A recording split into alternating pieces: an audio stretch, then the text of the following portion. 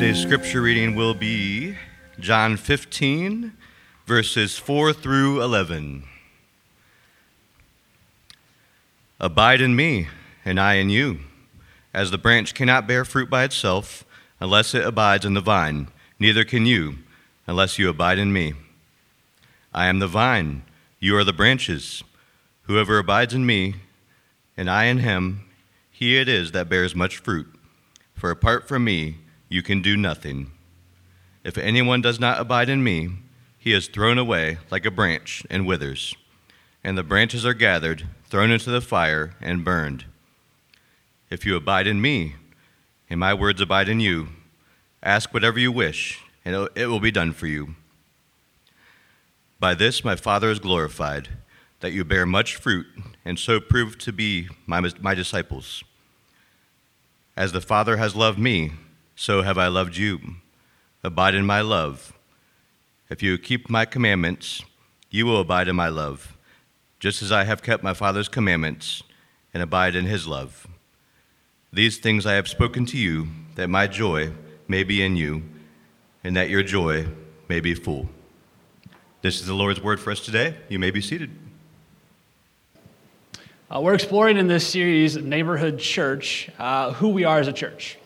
Who God is calling us to be, who we need to be, and what kind of the mission and purpose is for us gathering here in this building, as cold as it is, on this Sunday in 2024 and beyond. And last week, I gave you three phrases that we use to describe kind of our mission, our purpose, our identity as a church. The first was Jesus-centered, which meant that we wanted to start and end with Jesus. We want to read the Bible with Jesus as the center. We want him to be the template or the picture for what the life is that we're called to live as his disciples or his students, living life his way. The second phrase was disciple making. And the idea behind that was that we wanted to be a church that doesn't just kind of create a space for people to come experience or consume a religious or spiritual event, but to teach people how to follow Jesus in their everyday life. To be a student of his way, to live life in his way. The third phrase is neighborhood focused. And this is as we were planting this church a couple years ago, this is how we get communicated and explained, hey, this is what Wingfoot Church is going to be all about. We want to be focused on a neighborhood, and that neighborhood is this one, Goodyear Heights, that we are currently in the geographic center of. That is south of Talmadge Avenue, west of 91 Darrow Road, north of 76, and east of Route 8, if you were curious what we are talking about. Now, when we say neighborhood focus, just a couple things that I want you to hear by what we mean by that. What we don't mean by that is that you have to live in our neighborhood to belong to our church, or that if you don't live in our neighborhood, you are somehow like less of a member of our church. That's not what neighborhood focus means. What neighborhood focus means is that we want to be a church that is good news for Goodyear Heights. We want to be a community that when people think of Wingfoot Church, when they engage with Wingfoot Church, when they bump up against someone who goes to Wingfoot Church, they think, that's good news. So that we are so connected and ingrained in the life of this community that people who may have no interest in the way of Jesus whatsoever can say, you know what, there's something about Jesus that I see in that church. That also means that we want to be accessible and understandable to anyone who lives within 3 or 4 miles of this church. Accessible meaning that they can come in and feel like it's a church that understands them and that they can understand, using language and asking the questions that they're asking as well. That's what it means to be a neighborhood-focused church. And last week we looked at how Jesus sent his church. He said, as the Father sent me, I am sending you. Jesus was sent to us to be with us. And so a neighborhood church is with people, not just doing things for them, and not just asking them to come to us, but we are with people. Now, if you're like me, after last week, you probably left and you have a long list of things in your mind that you're supposed to do, right? I even gave you a little card that said, hey, bless your neighbor, and there's like all these things that you're supposed to do. Right? Really quickly, when we started thinking about, okay, what does the mission of Jesus mean? How do I follow him? What does it mean to be sent? There's a whole list of, man, I got to do like these kind of outreaches. Are we going to need to do like 17 block parties this year? Or you're thinking about your neighborhood, and like just if you like stand on your driveway and you look around, there's like 8 or 9 families. And each of those families has a story, and there's like life, and there's hard things. Like there's just a lot that when you start thinking about following the mission of Jesus, it becomes very easy to feel overwhelmed and to feel like, man, my life is full, my calendar is full. How am I supposed to do this? And what we're going to look at this morning is that there are lots of good things that we could do as a church. Right? There's an endless list of things that we could do as a church, as a community. There's an endless list of things that you could do to follow the mission of Jesus and to reach your neighbors. But it is possible to do a lot of good and yet miss the most important thing. It's possible to do a lot of good things, and there are lots of folks doing lots of good things in our neighborhood and in our city. But it is possible to do a long list of good things and yet do them for the wrong reasons and do them from the wrong starting point. And that's what we're going to look at this morning, because Jesus says to be a fruitful church, we must be a church that abides. Not a church that does lots of activities or that does lots of programs. To be a fruitful church, he says we must abide. Look at verse 4 of Jesus' teaching here. He says, "Abide in me, and I in you. As the branch cannot bear fruit by itself, unless it abides in the vine, neither can you unless you abide in me. I am the vine, you are the branches. Whoever abides in me and I in him, he it is that bears much fruit. For apart from me, you can do nothing." Now, the vine and the branches image is a little bit foreign to us, right? Because when I hear branch, I think tree branch. And when I hear vine, I think that really annoying weed that just will not leave my yard alone. But that's not their idea of a vine and a branch. The vine is like the trunk. It's the thing that connects the thing to the soil and to the nutrients and to the water. And the branch is then the thing that comes off of it that carries the apples or the grapes or the olives or the whatever other kinds of fruit grow on branches.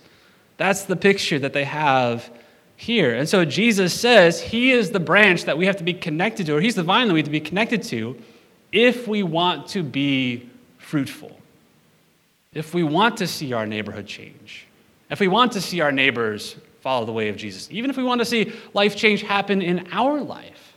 The source of that is not our activity, but rather our abiding. Now, what does abiding mean? Let me just give you a couple of ways that this word can be translated.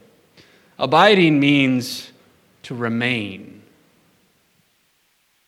to rest, to stay, to hang out, to trust.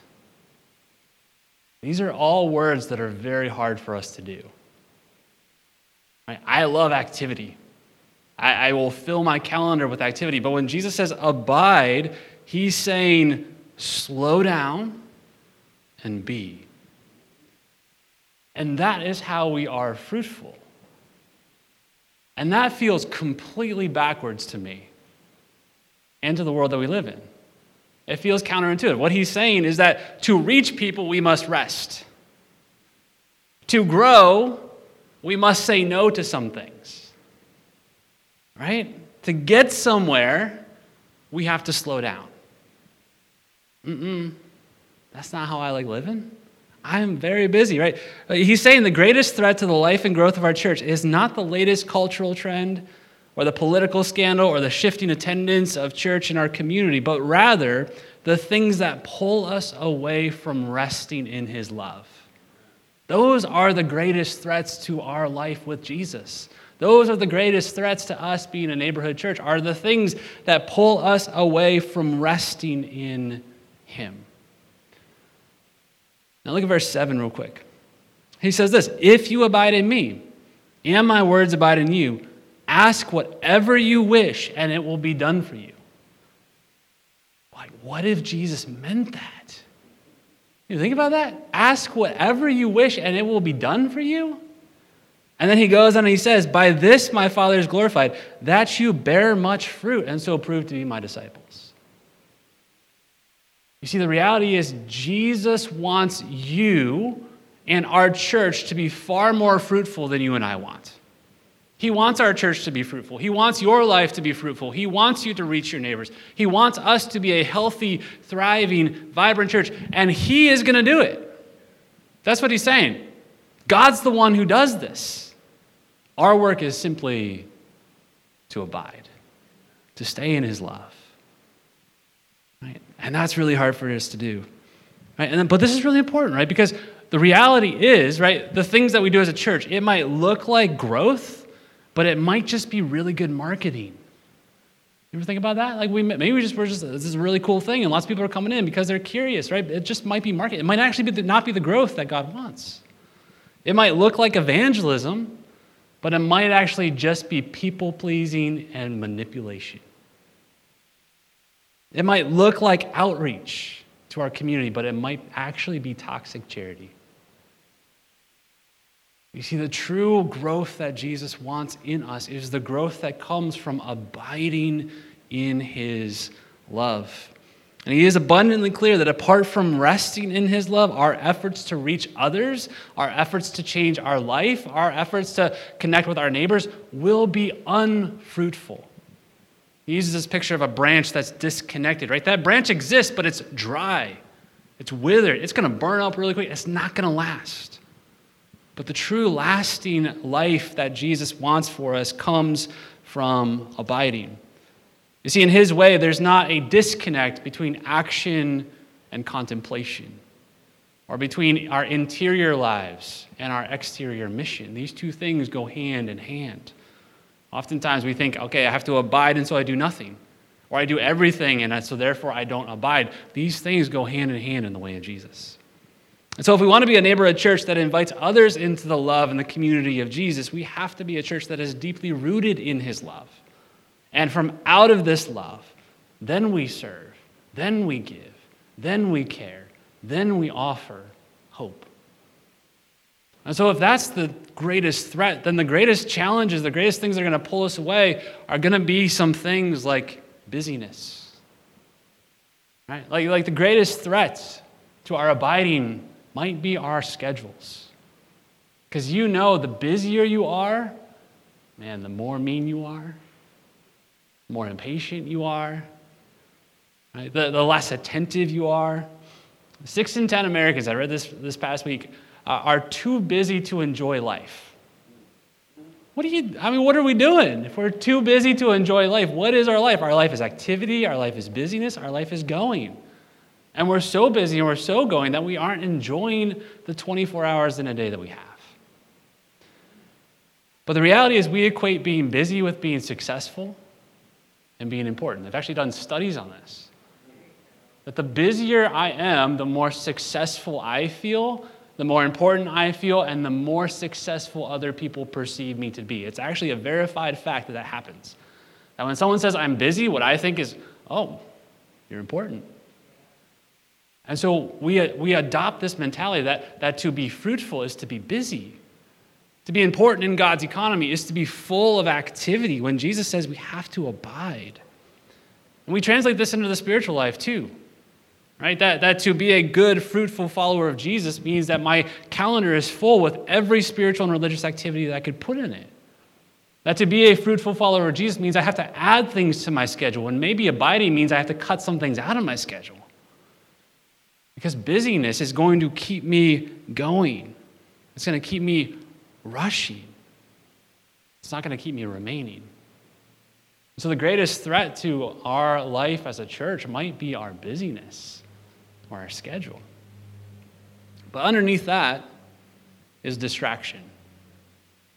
Right? Distraction. The average screen time in America, 2 hours and 31 minutes on social media a day. That's just social media. The actual stats are like 7 hours in front of a screen, but some of that counts as work, but we all know you're just Facebooking or whatever. But like my screen is constantly clamoring for my attention, right? If you're like a millennial or younger, that maybe you've been on kind of that doom scrolling, they call it, right? Where you're just flipping through video after video after video, and then all of a sudden you're like, wow, it's like 2 hours. Right? Screens and noise are clamoring for our attention. Someone described the economy that we live in as an attention economy. That your attention, the split second that you can give to something on Instagram or TikTok or whatever, that's money to companies. And so the whole scheme of the world around us is to keep our attention somewhere else and to keep us busy. But the reality is, don't you do this, I do this. I have a busy day, and what do? I come home and I fill it with distraction. I'm like, that was a busy day. You know what? I deserve like 2 hours on TikTok. I deserve 2 hours in front of Netflix, right? This is how this loop works. Is we're busy, and so I'm tired, and so what do? Then I just fill my day, or I fill my evening, or fill my weekend with distractions. John Mark Comer, in his book, The Ruthless Elimination of Hurry, which if you ever read it, it's a really good book, just it will ruin your life. He said, what you give your attention to is the person you become. There's a whole other quote there, but we can just stop there, right? He says, put another way, the mind is the portal to the soul, and what you fill your mind with will shape the trajectory of your character. In the end, your life is no more than the sum of what you give your attention to. That bodes well for those apprentices of Jesus who give the bulk of their attention to him and to all that is good, beautiful, and true in this world, but not for those who give their attention to the 24/7 news cycle of outrage and anxiety and emotion-charged drama, or the nonstop feed of celebrity gossip and cultural drivel. We become what we give our attention to, for better or worse. I don't know about you, I get my screen time stat on my iPhone on Sundays at 9 a.m. And it's like, okay, Jesus, what am I going to pay attention to today? What am I going to pay attention to? Because if we're honest, sometimes we even use religious and spiritual things to distract us. Or in the language of emotionally healthy spirituality, we use God to run from God.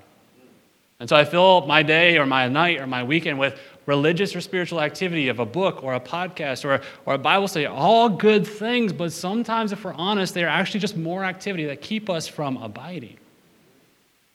Because the reality is, what we are really afraid of is we're afraid of doing nothing. Right? Underneath all this is anxiety. Anxiety. I'm afraid of what will happen if I stop. What if I just stopped? What if I just didn't rush around? What if I had an empty day on my calendar? What would happen if I stepped out of the rat race and I rested? You see, psychologists are discovering that there's a feedback loop between busyness, distraction, and anxiety. I'm busy, and so then when I'm finally resting, I distract myself, and my distractions then keep me up here, and so my anxiety spikes, and so I have less capacity to deal with my busyness. And so my busyness then just continues. This is the cycle that we all live in. Busyness, distraction, anxiety. But Jesus says, only if we abide will we be fruitful. Only if we remain will we actually see the life that he wants for us. You see, what could be a better picture of the gospel of grace, which says that your belonging is not based on your performance, than a community that truly rests in the love of Jesus? A community that is rested and lives a life together that is paced and that is rooted in what Jesus has done for us. A community that gives out of the love that Jesus has given to us. You see, we are inviting people into a distinct way of life in our world. A way of life that is not marked by productivity or anxiety or stress, but by resting in a love that is complete for us in Jesus. That's what we're inviting people into. And so what we need as a neighborhood church is a way to resist the cycle of busyness, distraction, and anxiety that is playing around us, and if we're honest, in us, 6 days of the week. Sometimes 7, if we're honest. Sometimes all but 2 hours maybe on a Sunday morning. We need a way to resist this formation, to resist this flow. This is the narrative, and this is the trajectory of our life 6 days out of the week. We need a way to resist that formation, because that is doing something in us every day of the week. Now, the reality is this will not come naturally to us. Right? It is a skill or a practice that we must learn. And so the reality is, like any practice or like any skill, it will take some intentionality. And so what Christians have done at various points throughout history, particularly moments of stress or disillusionment or major cultural shifts, is they've banded together and formed what they call a community rule of life. It's not a set of rules that we have to do, but it's a simple way, an intentional plan to live in the love of Jesus every day. It's a plan, it's a way to think about, okay, this day my day's gonna be full of busyness and distraction and anxiety, but if Jesus says that I need to abide, and he says, if my words abide in you and I abide in you, then you will bear much fruit, then what I need today is I need a plan to resist the formation of busyness, distraction, and anxiety so I can rest in the love of Jesus. The way that I like to think about a rule of life is it's like riding a bicycle. I don't know how many of you remember when you first started riding a bike. Maybe some of you are like, I have never learned how to ride a bike. But when you first start learning to ride a bike, it is very unnatural, right? It's very wobbly. And so what we have created are training wheels. And training wheels, you can see it right there, they're there not to ride on the training wheels, but to help you develop an internal sense of balance. Right? That's what you need to ride a bike. You need an internal sense of balance, an internal sense of like, I'm leaning this way, and so all the like micro muscles in my abs, right, which I don't have, like move that direction. Right? That's how you learn how to ride a bike. And so training wheels keep you from falling off. In the same way, a rule of life is like a set of training wheels. The goal is not to do the rule of life or to follow the plan. The goal is that we would each develop an internal sense of the abiding love of Jesus in our life. That I would begin to develop this sense that inside, in my heart, through the Spirit of God, like the love of God is enough. God's presence in my life is enough. And he is with me and he is for me because of what he did for me on the cross of Christ, to abide in him. And so a rule of life, an intentional plan to say, how am I going to follow Jesus in this season? The goal is not to have a long list of things to do. It is instead to say, this is the training wheels. And so it helps me then position myself so that I know the love of God. Let me just give you an example of this, right? So like I've had a rule of life for a couple of years now. And on my rule of life, under PACE, is Sabbath, right? Like part of following Jesus is I just need to step out. I need to unplug. And since having a newborn, that is like impossible. Or at least we're figuring it out right now. And so my rule of life, it's kind of like for the past couple months, I've been riding on the training wheel, right? Like I haven't fully completed, but I'm like riding on the training wheel. And my rule of life is telling me, hey, look, like we need to figure this out. Right? Not so that I can follow some rule to get God to love me, but because the love of God invites me to rest. And so a rule of life functions like that. It's not that I need to do the thing or ride the training wheel. It's instead that the love of God is inviting me to abide. And the world around me is trying to push me off the bike. It's trying to push me out of the love of Jesus. And so I need a way to say, when that happens, when busyness and distraction and anxiety come, what is going to keep me in the center of God's love? A rule of life is that. It's a simple, intentional plan to say, on this day, when I know I'm going to be deformed by all these things, how am I going to rest in the love of Jesus? And so we've been over the past year rolling out and introducing and talking about a rule of life for our community. A way that we can band together to do this together. Not that we all follow the same plan, that you do the same thing. I'm not going to tell you all the things that you need to do, but instead to say, the life of Jesus and the love of Jesus looks like this. And so now, what does it look like for you to follow him in that way? It's on the back wall as you walked in. Maybe it's already become white noise for you. But I just want to walk through how this works for you. And then we have a practice guide this morning that's going to give you real simple ways to begin to do this in your life. So our rule of life begins with this 5-segmented heart.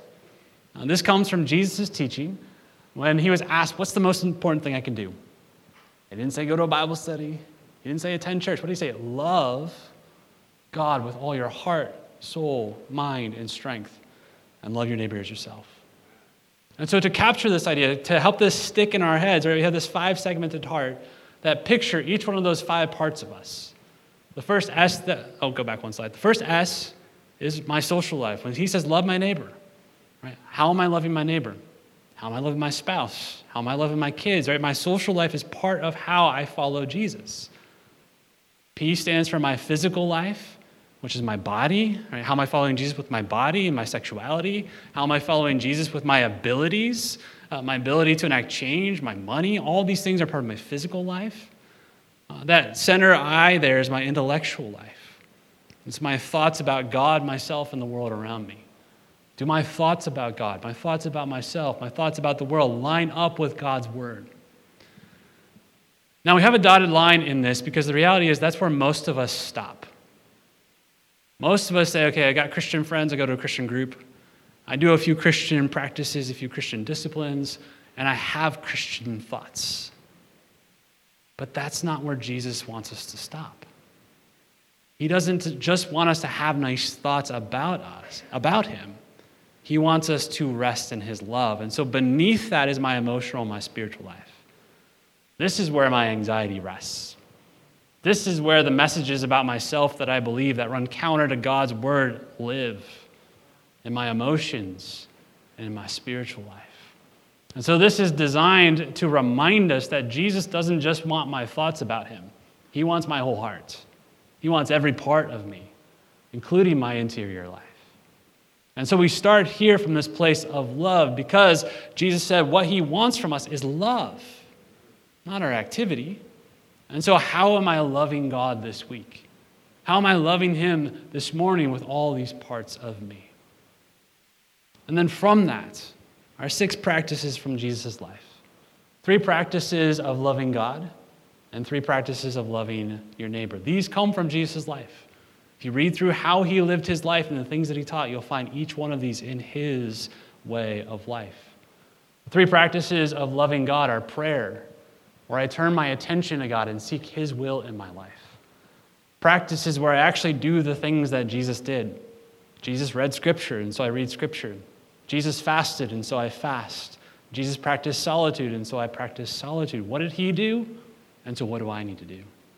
And the practice of pace is slowing down and resting, practicing things like Sabbath. These are all things that Jesus did, how he lived his life.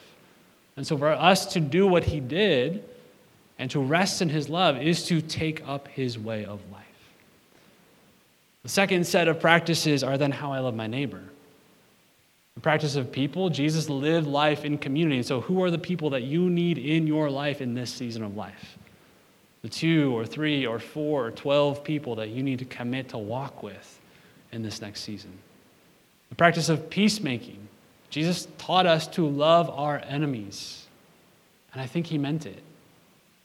To actually seek reconciliation in my own life, in my community, in the world around us. And then the practice of place, which is what this whole series is about. Where has God placed you? At your address, or in your office, or in your family, or wherever. And how does he want to use that in order to invite other people in that place to follow him? And so the idea of this rule of life is a way to say, look, this is how Jesus lived his life. But how does he want you to follow him in this season? Like, what does pace look like for you? Because pace for me looked like something before our son was born, and it has to look like something now different after he is born, just like you're in a season of life right now that's different than mine. And you have a journey with Jesus and a story that requires a certain approach to following him, but this is the framework for how Jesus lived his life. And so now we together follow him in this way. And as we do this, right, the reality is the world's going to push against that and say, well, no, you need to be formed in this way. Or you need to be busy, or you need to be distracted, or you need to do these things. And this is a way to say, okay, this is what Jesus calls me to do. How I want to live my life. To abide and to rest in his love. Because the reality is, if we're a neighborhood church, what is it that we are offering to people? What is it that we are offering to people? Jesus said this in verse 9, as the Father has loved me, so I have loved you. Abide in my love. If you keep my commandments, which if you do my life, you will abide in me, just as I have kept my Father's commandments and abide in his love. And here it is. These things I have spoken to you, that my joy may be in you and your joy may be complete. What we are offering the world is joy. Like, does joy mark your life right now? Like, joy is not a matter of like, I'm happy right now and things are going well. Joy is like, no matter what happens, I know that God's love for me is secure. I know that my circumstances could be terrible. I know that my bank account could be empty, but I know that God's love for me is secure, that his joy rests in me. And the way I've been thinking about this past week, if a rule of life is a set of training wheels to help us learn to ride a bike, then joy looks like that. Joy looks like I am riding the bike. My arms are out. I don't have to think about it. I am simply riding. I have never achieved this level of joy. The closest that I have come is I get one hand off the bike handles, just enough so I can take a selfie and then I put it back on, right? And the same thing is true in my spiritual life with Jesus too, right? I have not yet achieved in my journey with Jesus the freedom of saying, no matter what my circumstances, I know the joy of God. No matter what I'm dealing with, I know that God, like when things get hard and when things get busy and things get full of stress and anxiety, I still feel I'm holding on to the handlebars. I'm riding the training wheels. But Jesus says, as you abide in me, the life he wants for us is a life in which our hands are open. I'm not clinging to the handlebars, worried that God's love for me is secure. It is secure. How do I know that? Because I've been riding the bike. I've been learning how to ride the training wheels. I've been learning how to live the life that Jesus calls me to live. And he then brings fruit out of my life that says, no matter what my circumstances are or the difficult things that I'm facing, I have joy. And that's what people need to see. That's what people need to be invited into. That's the neighborhood church that people are like, all those folks over there, they're weird. Life is hard and difficult. They don't have everything together, but their hands are up. And they're riding in the love of God. I want some of that. That's how we become a fruitful neighborhood church. As we learn to ride the bike with Jesus. Let me pray for us. God, we thank you that your heart for us is joy. That a fruitful church, that fruitful life in you is not a matter of us grinning and bearing it and clenching our fists and saying, I can do this. But it is instead about trusting you, trusting your love, about walking in a way in which you will bring life and joy and love in us and through us. So this morning, God, as we consider what it looks like to walk your way with our neighbors, to walk your way in our neighborhood, God, would you show us the ways in which we've been deformed by busyness and distraction and anxiety? Would you show us the way of walking in your love? God, for the one who's here this morning, feels like they have to do a bunch of things in order to get you to love them, would you show them what you've done in Jesus? That you have love that is secure. We don't have to earn it or perform for it, but we simply are invited to rest in it. Jesus, thank you for that love. May we walk in it and ride in it this week. Pray this in his name. Amen.